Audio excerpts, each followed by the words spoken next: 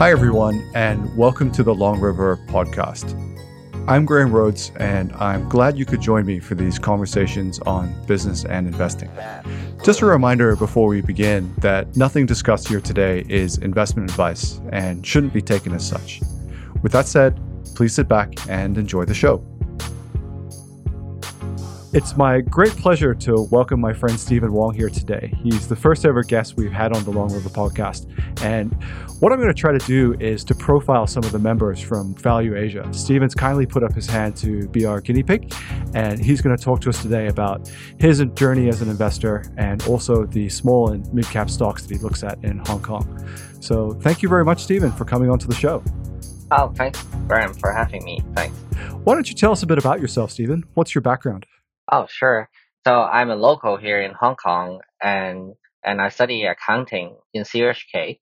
And after graduation, I work in banks. After working in banks for several years, I work in a Big Four accounting firm in the valuation team. And afterwards, I joined the current bank, which is a private bank, and I help them to manage a small fund, which is focusing on investing globally, long only, and a high conviction fund. So we only invest in 20 stocks. Okay, wow. And tell me a little bit about your journey as an investor. How did you get into investing? I started investing, I guess, like around 10 years ago. I remember that at that time, so I have some savings, and I talked to my brother, my elder brother, and he told me that, actually we can make money in the stock market very easily. So, so at that time he recommended me to read a few journalists and said that, oh, maybe their tips are very accurate. So I start investing in 2011, I guess. And of course afterwards it doesn't end well because usually when you follow our stock tips without that kind of understanding and conviction, usually end quite badly. But that's fine because I think the money is tiny, and I think it doesn't make me learn about the stock market. And after graduation, so when I work in banks, I keep on investing, but without any really kind of philosophy, right until I come across the book The Poor Charlie's Almanac, which I believe that is the book that changed my life. Because right until I read this book, I find out that, there's something called value investing, and seems like there's a way, or I mean there's a repeatable process which you can achieve a satisfactory return in investing. And then I get into value investing, and like everyone else, I believe, in this field, we read a lot of books from Buffett, from Munger, and from all other value investors, and you read the letters and also write up of different investors as well. And this is how I start. And the luckiest things I would say that is I also made a few friends during different parts of the journey. So in the beginning, I guess in the first 4 to 5 years, I find 4 to 5 friends, and I believe some of them still are our partners right now. And then we learn investing together. We meet up every week to discuss different ideas. Although we don't really know about investing a lot, but during the discussion, especially with people with similar level, we can really communicate and learn from each other quickly and exchange ideas. And afterwards, of course, because of valuation, I also met a lot of fantastic guys like you, Mike, and a lot of others, which I figure out. I mean, I know how maybe how should I really approach investing and develop my own philosophy during the journey. So I think, this is how I start investing in my investment journey. So you started off by looking for tips in the newspaper. What do you look for today in your investments? So I over the years I have tried different approach. Of course, everyone, I believe that, maybe we have start from something, following stock tips and reading charts, and afterwards, it comes to fundamental analysis. And during the past few years, I start to realize that, I think maybe there are really a lot of ways that work, but you also need to make sure that you need to find a way that match your character. Because ultimately, if for example, if you're a guy which is very patient, you can do long term investing. But if you're a guy which you can't be very patient, maybe you really need to figure out a way that suits your character, because at the end you can't change yourself a lot. And for me, I start developing two ways. On one hand, I like many fellow investors. I like compounders, which I like to identify like companies with a decent growth, but with a very long runway, and especially companies that can keep very high return on incremental invested capital. And I like to buy and hold these companies. But on the other end, I also find that actually there are a lot of very interesting companies which are trading at a very low valuation here in Hong Kong. And these companies are usually undercovered because of many reasons. And yeah, and I find that maybe these two ways can coexist. So for the first basket, you might need to buy and hold, and for the second basket, you need to buy low and sell high in a certain point of time. Okay, that's pretty cool. So at work, you look at the long-term investments, the compounders, but it sounds like your passion is for these Hong Kong small and mid-cap stocks. Why don't you tell us a little bit about the market here? What kind of companies do you see, and what is it that excites you about the opportunities here? So I think before we go into the small mid cap opportunities in Hong Kong, I first of all I want to refer to a formula that everyone of us should understand is that the total return formula. So when we look at the composition of the total return, there are three components. So one is earnings growth, the other one is the multiple revaluation, and for the last one is dividend yield. So when we are talking about compounders, I guess many investors are focusing a lot on the earnings growth, and every one of us believe that in the long term, earnings growth is the key drivers for long term returns. And I think there are no disagreement with that. But what's the most interesting part in the small mid cap opportunity space here in Hong Kong is that besides you can find a lot of companies, underfollowed companies that can deliver great long term return, you can also find a lot of companies trading at a very attractive dividend yield. Sometimes it's more than it's like of 10, 15, or even 20% dividend yield here. And a lot of investors have when I come across when you heard about buying low valuation stocks. So you said like value trap. I think they misunderstood that. Yeah, maybe value traps are usually low valuation, but actually they are also there could be possibly there are good companies trading at a very attractive valuation as well. And if you look at the formula, if you can imagine that if you can find a company that can consistently, or at least you're expecting them to pay a double digit dividend yield in the next 5, 10 years, let's say that, and assuming that you after assessment, the balance sheet of the company is very strong, and also if the earnings of the company is very strong and the owner is willing to distribute the dividend, then yeah, then actually if you look back to the formula, so we might have a single to double digit earnings growth, and we have a dividend, and also we have a double digit dividend yield. You can actually identify a lot of high IRR or like more than 20% opportunities here in Hong Kong.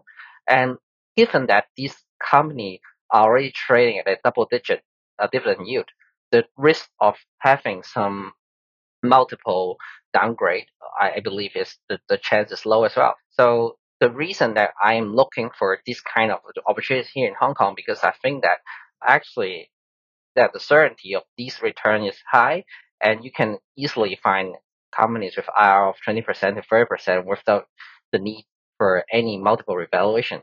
And so you do not need the agreement of the market participants as well. You touched on this a little bit, and I'd love to hear more. How do you avoid value traps where you might be getting that high dividend yield, but you might also be seeing the value of your principal slowly erode over time? Yeah, this is a good question. So the reason that why I think I need to explain a little bit more, like why I get into this kind of philosophy. So I guess many years ago, I'm already investing in the small mid cap space, and I remember that I invest in a few OEM manufacturers. Yeah, they are trading at low PE, and they can deliver an earnings growth of say 10 to 20% annually. But after holding these companies for a few years, I start to realize that when we look back to the total return formula, yes, I'm right. The company did deliver certain level of earnings growth, maybe 10% or 15%. But the problem is that if these companies never distribute dividend or they only have a very low dividend payout ratio, for you to make money, you really need people to agree with you or assign a higher multiple, if not at least the same level of multiple for you to make money if you are right with your earnings assessment. But the problem that I experienced was that, like, for example, there's a stock with EPS of $1, say, and trading at 5x PE. And after a year, there's a 20% earnings growth, which makes the earnings increasing from $1 to 1.2. But at the same time, there was a devaluation and the multiple decreased from 5 to 4. And ultimately, I lose money even maybe I'm right with my earnings assessment. Then I felt a little bit frustrated because, yeah, I'm investing in an underfollowed space, but it could be underfollowed for a long term before, yeah, and actually I find myself very similar to those people who are buying PB discount stocks. Because when people are buying PB discount stocks, they are buying at, like, say, half of the book, but next year it could be 0.4x PB, it can further decrease. So that's the value trap. The problem why a lot of people fall into value trap is not because they have a wrong assessment on the earnings or on the book value, but because they didn't realize that if they want to be right, at the end they need the consensus, they need the market to agree with them and give them the right multiple. Like, for example, you're buying a company with book value of $1 at half of the book, so it's trading at $0.5. Next year, assuming that the company continues to have a book value of $1, if you want to make money, you still need people to agree with you. But why do people suddenly agree with you? You cannot control that. So after investing these few years, and I talked to a lot of small mid cap investors, I find out that if you want to avoid value trap, besides you need to have the right assessment on the earnings, you also need to make sure that you can capture the cash flow. Because ultimately, when we are doing DCF, we are assuming that the cash flow of the company belongs to us. But if we are using dividend as the cash flow to us and do our RR analysis based on the dividend, then yeah, then that return really belongs to us.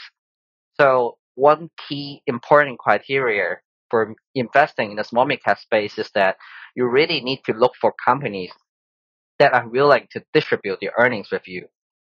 Because ultimately, if you look back to the formula, let's say if there's a company with, the same example, with $1 earnings trading at 5x PE, assuming that, just let's assume that the company is willing to pay 100% dividend to all the shareholders, which I think we're going to share that case later on. So the PE is 5 and the dividend yield will be 20%. So assuming, again, next year, no one agree with you and you're right with your earnings, the earnings becomes 1.2 and the PE dropped to 4x, yeah, the stock price is 4.8. But don't forget that because they distribute $1 earnings as dividend to you, you can still make around 20% return with your investment. And next year, when it's 1.2, actually your return is more than 20% because you can acquire more dividend. So the key to avoid value trap is to make sure that the earnings is touchable, is received by you, and also you need to make sure that, of course, the company has the willingness to pay dividend and has the ability to pay dividend, which means that you need to be backed by a very strong balance sheet. Can you tell us a bit more about how you identify companies like that? Are there quantitative metrics that you use, or does it really involve a lot of, qualitative analysis and scuttlebutt and meetings with management and that kind of thing? Yeah, I think both is needed. So first, I think when we talk about quantitative, I think it's very obvious. You're looking for companies. So in valuing small mid cap stocks, you're more using all those other different valuation metrics, or PE, PB, PS, where we just ignore that. And I solely focus on the dividend yield because that's the earnings that I can control. So first of all, I guess we need to have a company with a decent to high dividend yield. And secondly, to back this dividend yield, we need to make sure that this dividend yield is not one-off, is coming from the free cash flow of the business, to be specific. And you need to make sure that the company are distributing the cash flow in its entire history. So if you find a company, for example, let's say Perfect Shape, which is a beauty shop company here in Hong Kong, they pay dividend in the past 10 years, increasing their dividend per share every year, then you know that the management at least has the intention to pay dividend, to pay 100% of the earnings, and also they have a net cash balance sheet and has a very strong operating cash flow. So these are the quantitative metrics that I look at. And in terms of qualitative, it's no different from your analysis on other compounders. Because what I find myself in this space, my advantage in this space is that because it is a underfollowed space, if you try to apply all your scuttlebutt or all your normal analytical techniques in this space, looking for great business, great ROIC, and hopefully with a good, at least or not bad management, yeah, then yeah, and of course, if you can imagine that these companies always distribute a high dividend, the management would not be that bad. Yeah, so these are the same. The analysis are the same, but just you're in an underfollowed space, and yeah, you have less competitors, and you have more chance to identify something great. So there's another friend of ours who talks about cash flow to the business, cash flow to equity, and then cash flow to me. And cash flow to me is the dividend. And I couldn't agree with you more that that's a really important metric.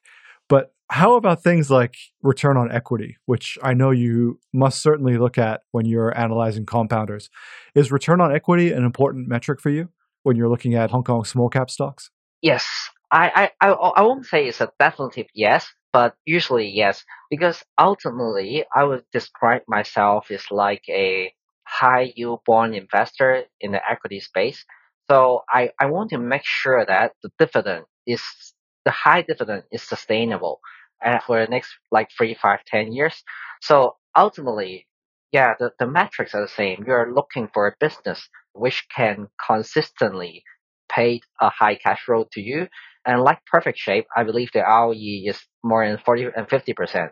So yeah, the best case is you find a great business with great ROE, ROIC, with 100% dividend payout, if not, or at least like 80%. And yeah, of course, it's trading at a decent valuation because in that case, that would be the perfect case. But of course, if you can find companies with a acceptable ROE, say 20%, and if they are willing to distribute all the cash and if they are trading at a very attractive dividend yield, yeah, why not? Because ultimately what I care is I'm a bond investor. So I care about the cash flow to me. So I care about whether the cash flow to me could be sustainable and whether the cash flow to me could be growing at a healthy rate. Okay, cool. And you said earlier that whereas for compounders, you buy and hold, you have to adopt a different strategy where you buy low and sell high. Can you tell us a little bit about what you look for in that trading approach? Like when are the right times to buy and when are the right times to sell? Yeah, before I address that, I want to add one more regarding the question you asked just now. Yeah, and also if you look at these companies, when we are talking about companies that are paying 80 to 100% of their profit as dividend, and if I'm still expecting growth, you can actually derive that the ROIC of these businesses are actually very phenomenal because if they can distribute all their profit as cash flow to you, but they can still manage to grow, it certainly means that there's some special with these businesses. There's something that allow these businesses grow without retaining much capital. So yeah, this is also one aspect of approaching the ROE that you're referring to. And about the buy low sell high question, I'm referring to the business with a mediocre ROE. So yeah, first you can't always find the great bargains here because the great bargains don't always exist. So when you are buying some mediocre companies, you need to be very aware of because ultimately what drives your decision making in your portfolio construction is the expected IRR of the investment opportunity. So for example, when I buy a company which was trading at like 10 to 15% dividend yield or even higher, and when the value and people already start to appreciate the company and say the companies are being revalued to a valuation of say 3 to 4% dividend yield, then you need to ask yourself, using the same total return formula, assuming the business is not growing at a it's just growing in a single digit, let's say it, and if at a 4% dividend yield, what are you expecting for in the future? Are you expecting for multiple revaluation, or is it better to reallocate this investment or the money from this investment to other ideas that could provide you with a high ROI? Because you need to be very mindful that these companies, if they are small for 10 years, usually there are some reasons, maybe because their runway is not long enough or because the business is not great enough. They are not like compounders that, which from time to time, they can always find new runway, new capital allocation opportunities, and always provide you surprise from the upside. So that's why when you're holding mediocre companies, you can buy low, but when the valuation is high, you better reallocate to some other better opportunities because at that point of time you are not relying on dividend already. You are relying on on multiple growth or a lot of earnings growth. Then you need to question yourself: is it better to hold another compounder, or you want to hold on this opportunity? I see. So you keep that total return framework in mind. And when your future expected returns switch from dividends to multiple re rating, you decide that perhaps it's a better time to look elsewhere. Yeah, unless there's a change in thesis, but you need to be mindful of that because ultimately you are not investing unless you're investing in great companies, or else usually valuation do matters.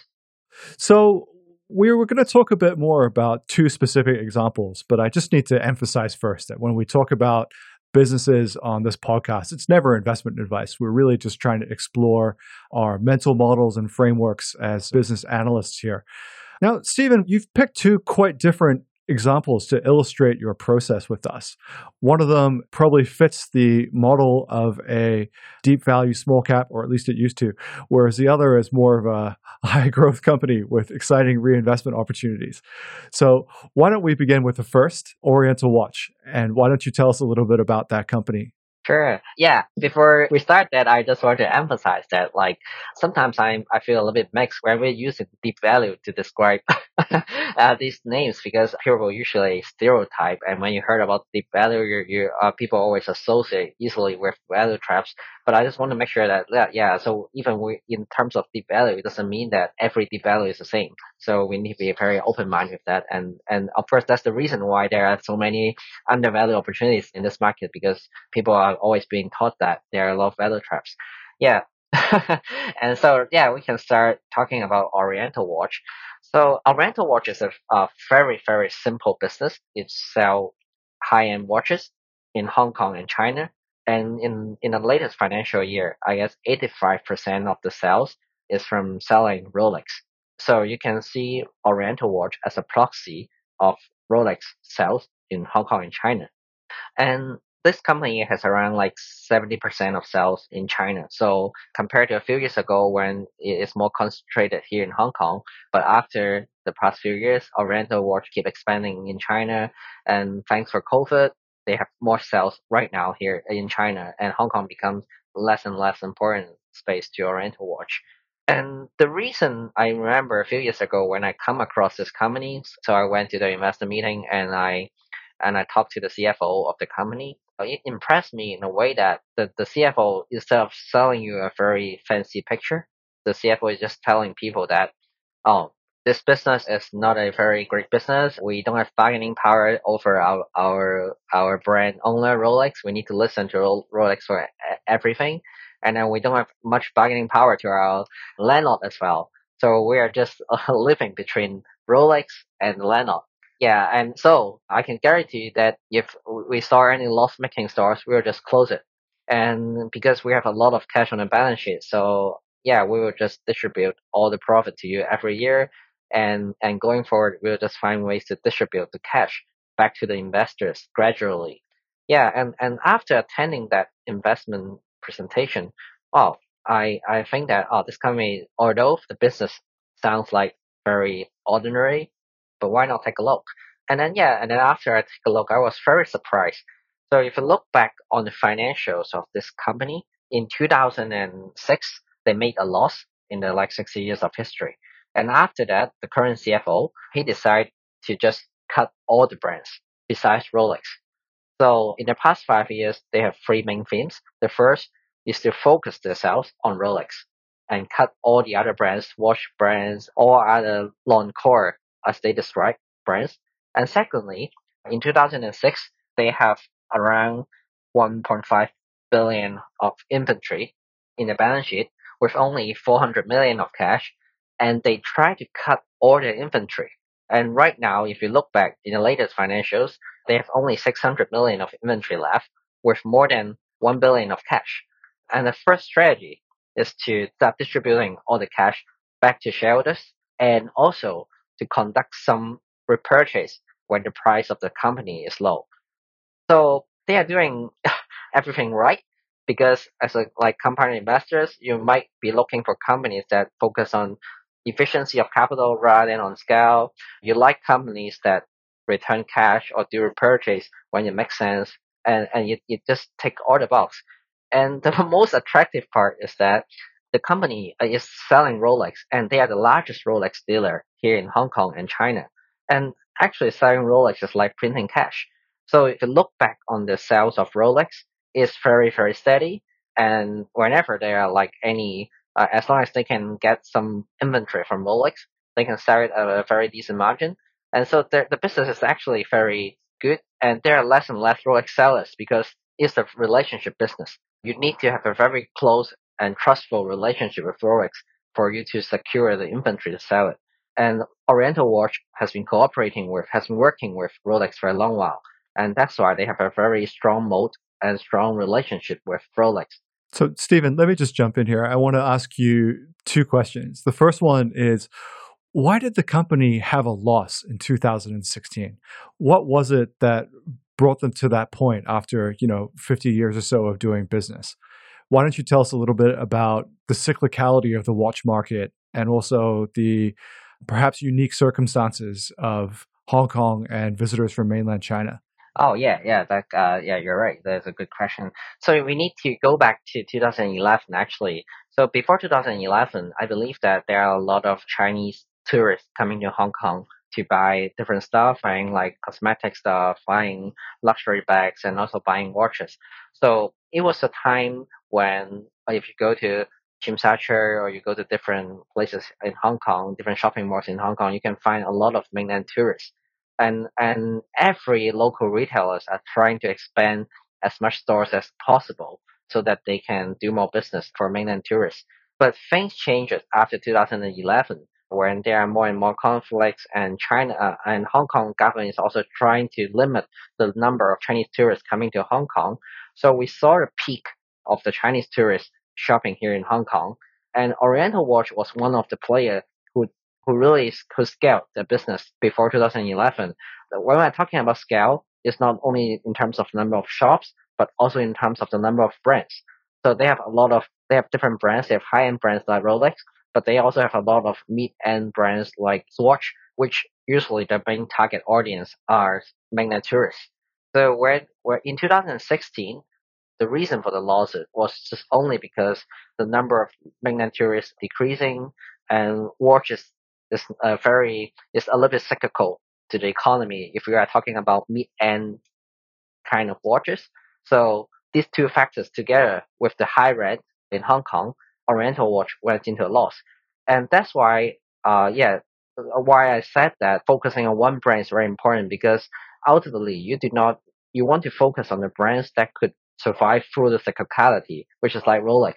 But you do not really want to have a lot of brands like Swatch, which the sales really depends on the economy. So, Stephen, why don't you tell me a little bit about what makes Rolex so special and how it's different from other luxury brands like Patek Philippe or Dunhill? Okay, yeah, I think if you're referring to Patek Philippe, of course, this is also a good brand, and I think it's even better than Rolex. When we are looking about watch retailers, the brand that they are selling is very important. So there are a few things that you need to be aware of. First, what are the brands that the company is selling? Because if it's like like white liquor in China. If you are selling Moutai, of course, it's a good thing. But if you are selling some lower end brands, yeah, the story could be different. I think it's the same in the luxury market. The supply of Rolex or Patek Philippe is very limited.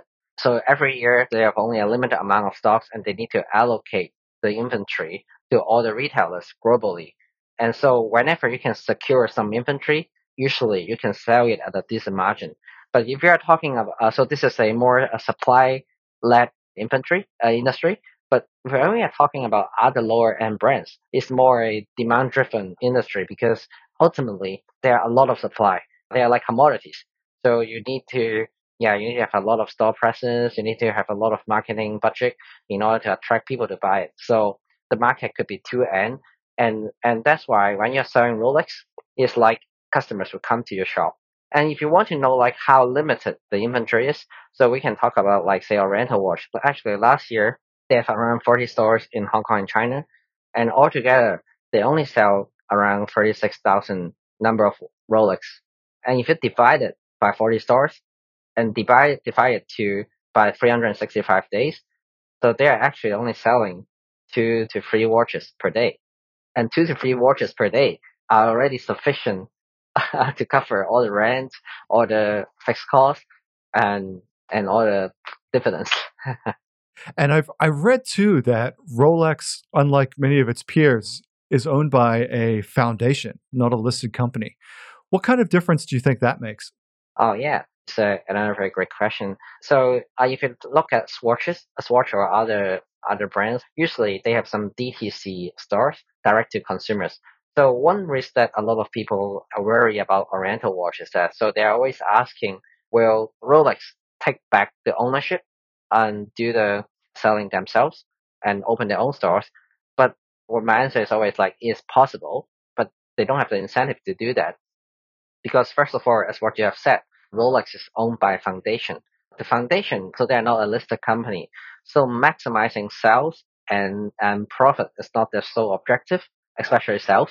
Because right now, actually, if you search for the terms online, Rolex are asking for a AR days of say 7 days. So whenever you secure the inventory from Rolex, you need to pay Rolex in 7 days. So if you're a Rolex, why do you need to borrow? Why do you need to open your own stores, involve like hiring all the people and yeah, and have all the capex in maintaining your stores? If you're already running a business, a cash generating business, like you are doing a retail business. So yes, the risk, and if you are not a listed company, maximizing revenue is not your main goal. And besides the foundation, I think they're helped by family as well. So yeah, for the family members, of course, I think it's much fun. You can spend your time elsewhere rather than like earning the last dollar on the table. Okay, so we've got the setup here. We've got a Hong Kong company with 50 years of history, which expanded too fast during a cyclical upswing and then got caught when the cycle went down. They decided to cut back on brands and cut back on inventory. And you happened to discover this when you went to the shareholder meeting and heard from the horse's mouth, heard from the CFO. Is that right? Yes, yes, you're right. I think that's particularly interesting because so many times I was pitched Oriental Watch as a deep value stock, only to see it fall by another 50%. So what marked the change for you? Like what made you comfortable to invest in this or what made you believe that something was changing in the business?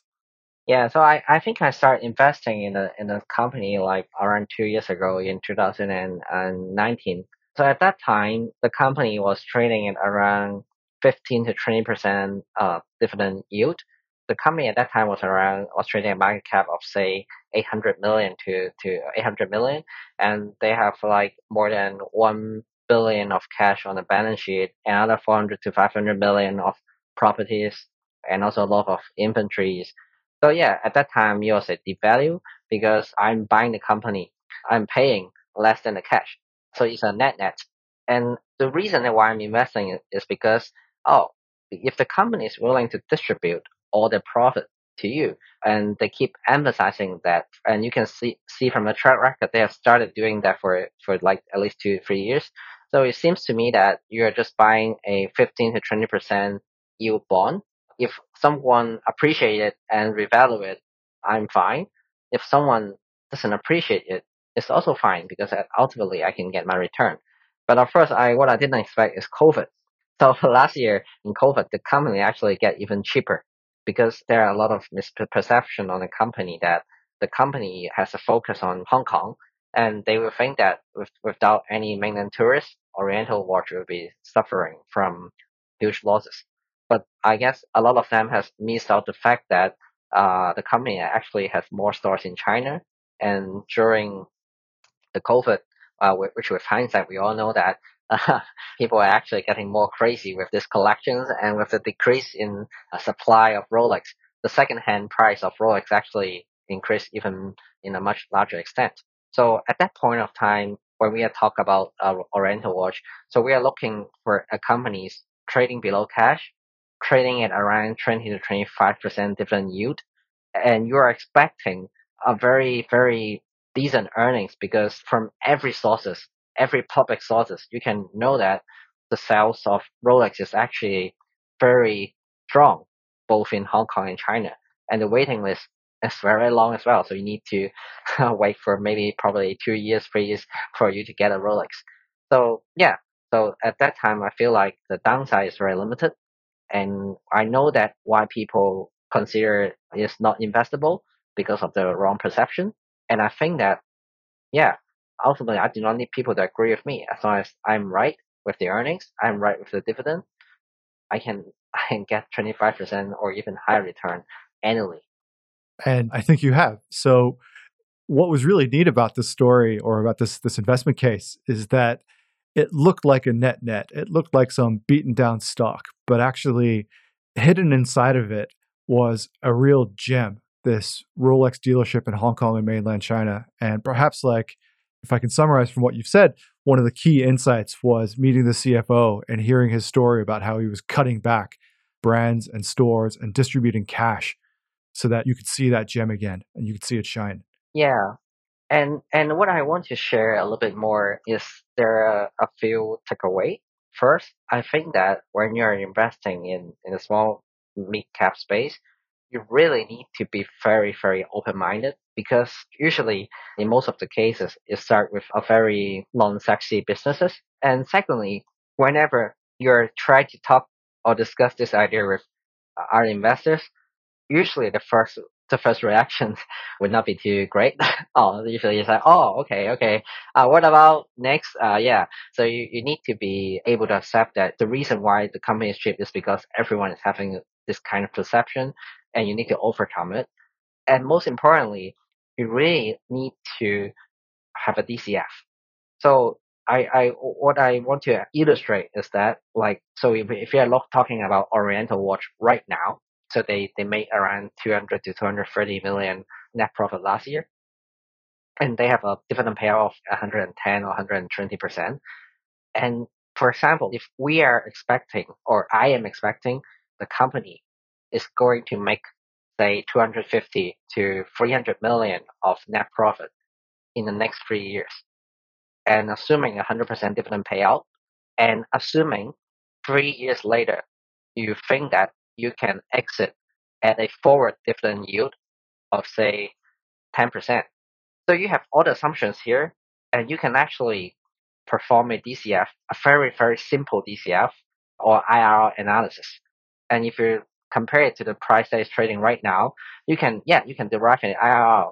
And this methodology, you can compare it with other opportunities you're coming across. The only difference with the DCF that other analysts, or yeah, everyone is using, is that you are using the cash flow to you as discounting, as your cash flow to discount, rather than you are using the cash flow to the firm, cash flow to the equity as the metric to discount. And if you try to look at it very objectively, using and comparing the IRR of different opportunities, this can help you to overcome all the biases, because now you are focusing only on the cash flow. You do not need a lot of any consensus. You don't need people to agree with you. Got it. Well, that is very interesting indeed. Let's switch gears now, Stephen, to talk about HKTV, which is a very different kind of business. And it's led by one of Hong Kong's most colorful and charismatic businessmen, Ricky Wong. So, why don't you tell us, so we can understand HKTV better, why don't you tell us a little bit about Ricky, his background, and the company that he's built?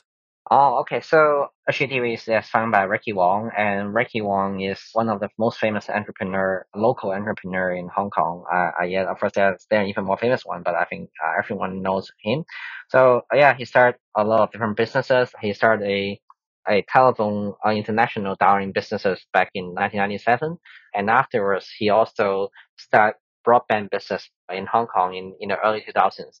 And two businesses ultimately they start small, and they are not the first player, but ultimately, yeah, the businesses survive and even become one of the top two players in Hong Kong. And yeah, so Ricky Wong is very famous for founding different businesses. And in early 2010, I guess, or 2012, Ricky Wong sold all his previous businesses and devote all his capital in trying to start a local television businesses. But ultimately, because of some political reasons, he failed to obtain a license, and he's being forced, like, if, yeah, to start something new, and he considered that, oh, maybe we can start an e-commerce business because it's difficult and it's what Hong Kong doesn't have at that point of time. Okay. And that, I guess, brings us to HKTV. So why don't you tell us a little bit about HKTV and the journey it's been on since Ricky launched it some 5 or 6 years ago? Okay, so since 2015, so when actually first started, there are actually not any e-commerce players in Hong Kong. The reason, or I am referring to local e-commerce players. Of course, you can still use Taobao or use Amazon, but they are not serving local customers. The reason was that, I guess there are like a few reasons. One is because some people tried in 2003 and failed, losing a few hundred millions in just a few months. So people thought that it's a very difficult try. And secondly, there was always a belief that Hong Kong is too small, Hong Kong is very dense. You do not need e-commerce because you can find supermarket or convenience stores within a 5 to 10 minutes walkable distance. So why do we need a e-commerce platform? And lastly, of course, because we have only like 7 million of people here in Hong Kong. Yeah, the market is small. It doesn't justify to have an e-commerce player because it's a very scale business. So at that time, there was a few belief on that. But what Ricky Wong was thinking at that time was that because it's difficult, but that's why no one is willing to try. But if you really tried it and if you're successful with this idea, maybe you can make a lot of money. And he does think Hong Kong need e-commerce because there are, besides convenience, there are also many factors that people want to shop online. And that's why he started that. And I believe that he made in the first 5, 6 years, the business was loss making, like other e-commerce players, mainly because of the scale issues. Because yeah, the fulfillment cost is high here in Hong Kong because the rental is high, the labor wages is high, and yeah, and right until last year during COVID, when people start to shop online, and because literally, I guess HKTV Mall is the only e-commerce platform with scale and with most of the necessities, and they become one of the most dominant player in Hong Kong, and they make profit. And afterwards, yeah, I think the rest is history. They are now currently the largest e-commerce player in Hong Kong. I don't think everyone can name the second. We are referring to local players, and yeah, but they are still making profit. But the journey is still very. It's just in the beginning, so there's still a lot of improvement they need to make in terms of the e-commerce experience. So let's go into this because you had an entrepreneur who, if I remember correctly, was trying to get into free to air television actually, and the government had talked about giving him a license, but then they withdrew or denied their application in the end. And Ricky was left with a lot of expenses and no business, and so he pivoted into e-commerce, which is, I guess, the beginning of the story that you just told us. But what made you confident that he could pull this off? It sounds like a very risky proposition for you compared to the certainty of the cash flows that you were describing in your earlier examples. Okay. Yeah. So I started looking this company, I guess, 3, 4 years ago. I think in around like 2018. So yeah, at that time, so you're coming across a company with around market cap of say 1 to 2 billion Hong Kong dollar, a loss-making business, and with around 1 billion, if 1 billion or slightly more cash on the balance sheet, together with some investment properties. So at that time, actually, the company, when I was looking at it, is just trading very close to the book value. And I try, and afterwards, I just attend every investor presentation and read every interviews of the company. And one key turning point is that when they start to automate their fulfillment capability, fulfillment facilities. And that was a turning point because finally they have the infrastructure in place, which as long as they can scale their orders, they can possibly make a profit. And why I'm very interested in this, I was very interested in this idea before, is that so at that time I was trying to perform certain valuation because at that time we know that if the company achieves a certain level of orders, they can be EBITDA break even. And yeah, so at that time what I was doing is like, so if you're looking globally, looking for companies that are trading, that are in the e-commerce business, most of them are even with a negative EBITDA, they are trading at a very high valuation, say 2x or 3x of the GMV. But at that time, at that point of time, I was looking into a business which you can argue that the market cap is actually very close to the asset that they have. But at the same time, there's a huge call options or real options, which I mean, at that time, if you are performing valuation, you can estimate that. So the market was expecting that the chance that Ricky Wong can deliver a positive EBITDA, or say less than 10 to 20%. But I think that with the successful track record of Ricky Wong, I believe the chance is actually much higher.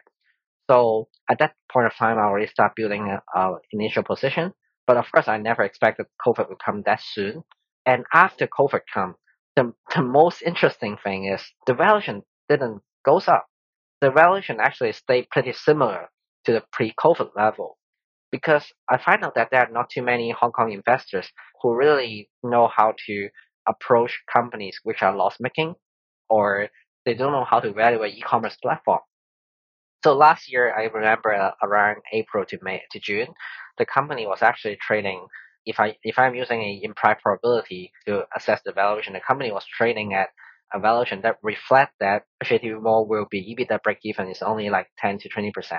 But we know that COVID actually helped the business a lot, and the data are telling you that the company is going to break even very soon. So yeah, and that's why I start building my position on this on more position on HKTV, simply because I believe that it's a great company, or at least it's led by a great leader with a very good track record. It has a dominant position in Hong Kong, and at the same time, the valuation is cheap. It's not cheap in the sense of saying it pays dividend, but we know that the valuation didn't reflect the chance that Ricky might succeed again. I just want to dive into what you said earlier about you assess the market's implied odds that HKTV would reach EBITDA break even at about 10%. And you thought it was higher because of what you'd studied with regards to Ricky Wong and his past successes. And I just want to ask you, so, Ricky's had many different business ventures. He's been in telecommunications. He's built a fixed line broadband network. As I mentioned earlier, he went into free to air broadcasting for a while. What made you think that he could succeed in e commerce? Yeah, so yeah, it's a good question. To be honest, you can never really. Yeah, there are a lot of new experiences in nuances, knowledges, specifically industry. So yeah, if you believe in that, usually you always count on expert. But if you look at the history of Ricky Wong, actually it tells you that he has a very good execution capability, which I always think that this is actually more important than industry experience itself, because ultimately in business it's about problem solving. And also I think I'm not solely counting on my own belief. I also look at the numbers. So if you look at the numbers at that point of time, the reason that the company is not yet EBITDA break even is mainly because of the fulfillment cost. And in the fulfillment cost, actually it's just because of the scale, because they have a lot of fixed costs. They have to invest in those automation machines, and so the problem is that whether you believe that Ricky or the HKTV can achieve the level of orders that they mentioned, which at that time is also around like 25,000 orders per day. And yeah, so I just try to me together with a few friends. So we together just try to figure out that. So if you are talking about like 25,000 orders per day and assuming 500 dollars per order, you are just talking about a very tiny portion of the retail sales of Hong Kong. And for e-commerce, the value proposition is not solely about convenience. It's also about varieties, or sometimes it's about price as well. Yeah, so there are a lot of value proposition that that e-commerce can succeed, and there are no any other place besides HKTV. So if you believe that, you need to have a very strong belief that Hong Kong need e-commerce, and given that there's only one player here in Hong Kong, which is HKTV, and HKTV has a very good team with a very good execution capabilities, although they don't have a lot of industry experience. Instead of saying that they will succeed, my assessment is that whether the chance or the probability of succeed is higher than 20%. Okay. So I just like to drill into that for a moment. And I appreciate that Ricky brings with him success and a track record in many different endeavors.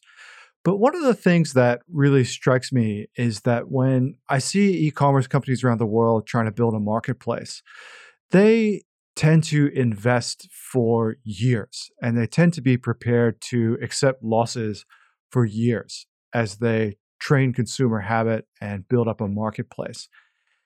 Do you think that HKTV has the same mindset, or do you think that they were trying to rush towards profitability perhaps more quickly than they should have?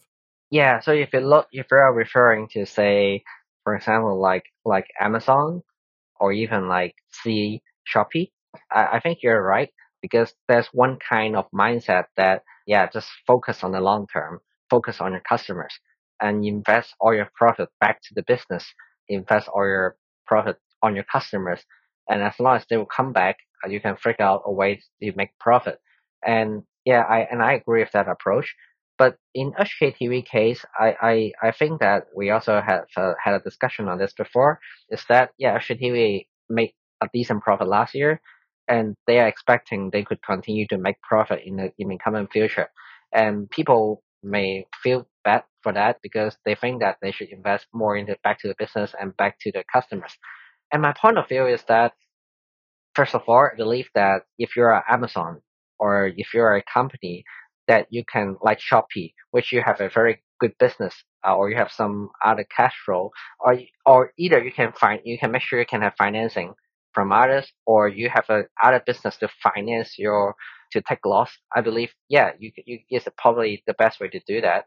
But if you look at HKTV, is at that point of time, or even right now, is a company trading at less than or around 1 billion US dollar. It's a small company. Is it really? I'm just not 100% sure that whether they have the luxury to really invest all the cash flow back to the business. Because first of all, the investors here in Hong Kong is very different. They have more emphasis on profit or and cash flow.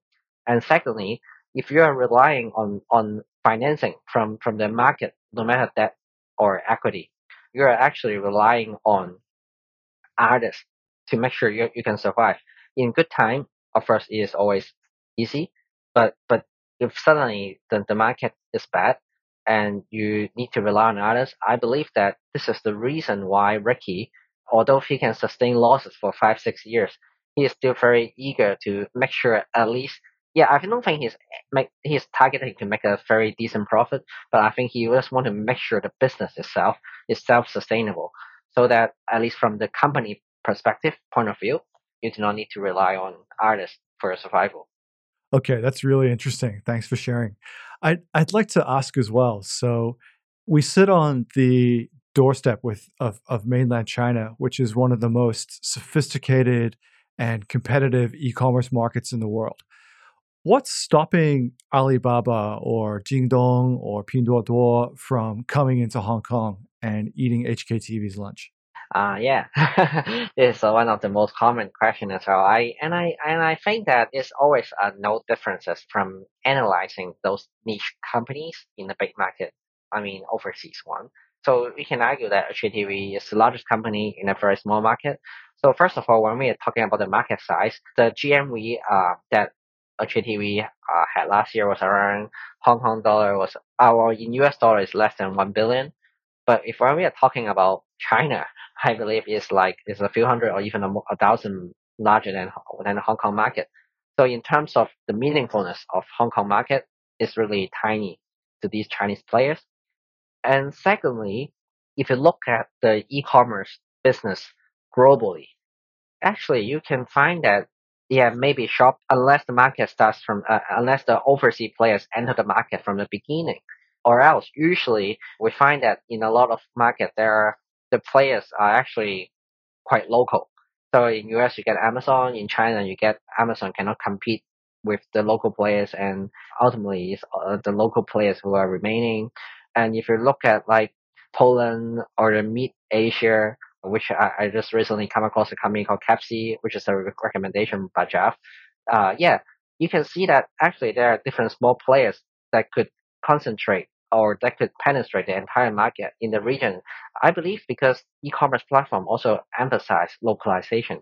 So when we are talking about Taobao, Jingdong, the problem is that if you try to shop on their app, they are still offering some mainland version products to local people here in Hong Kong. While if you go to HKTV Mall, it's actually all local products. You can find a local version of different products, and people are more familiar with these promotion marketing as well. So instead of saying that there's a competition between Taobao and Hong Kong TV Mall, or Jingdong and Hong Kong TV Mall, they are the competition. The company is actually behind the e-commerce platform. It's the competition between the Chinese merchants and the Hong Kong merchants. And I believe that this is the reason why Hong Kong TV Mall can still have an edge over other platform, because as long as they can secure the local merchants on their platform, I believe local customers are still more used to shop on a local platform. Stephen, that's been so interesting. And thank you very much for sharing with us your experiences and insights in the Hong Kong small cap space. And it's just really cool to hear stories of these two very different companies. We have a watch retailer on one hand and a higher growth e-commerce company on the other. So thank you very much for your sharing. You're welcome. And I can say that actually there are even more interesting opportunities than the two that I mentioned, which, there are really a lot of gems here which pay very decent dividend and supported by a very strong balance sheet and free cash flow. So Stephen, on that note, how can people get in touch with you if they want to contact you? You can share my Twitter account in this podcast. I guess it's Stephen Wong. And you can also share my email on the podcast info as well, so that people can feel free to contact me by Twitter or by email. Okay, excellent. And just one easy question to wrap up. If you had to recommend one book today, what would you suggest to people? This is like, so before, I would say Poor Charles Almanac, but recently I would say an easier one would be The Psychology of Money, because I find out that this book actually is more easier for people to read, and they can also realize that in investing, I think it's really not about the knowledge you have. It's really not about what background you are. It's really more about one's psychology and your perspective on money. Thanks, Stephen. It's been a fantastic conversation, and I really appreciate you coming onto the show. Okay, thanks for having me, and That's good.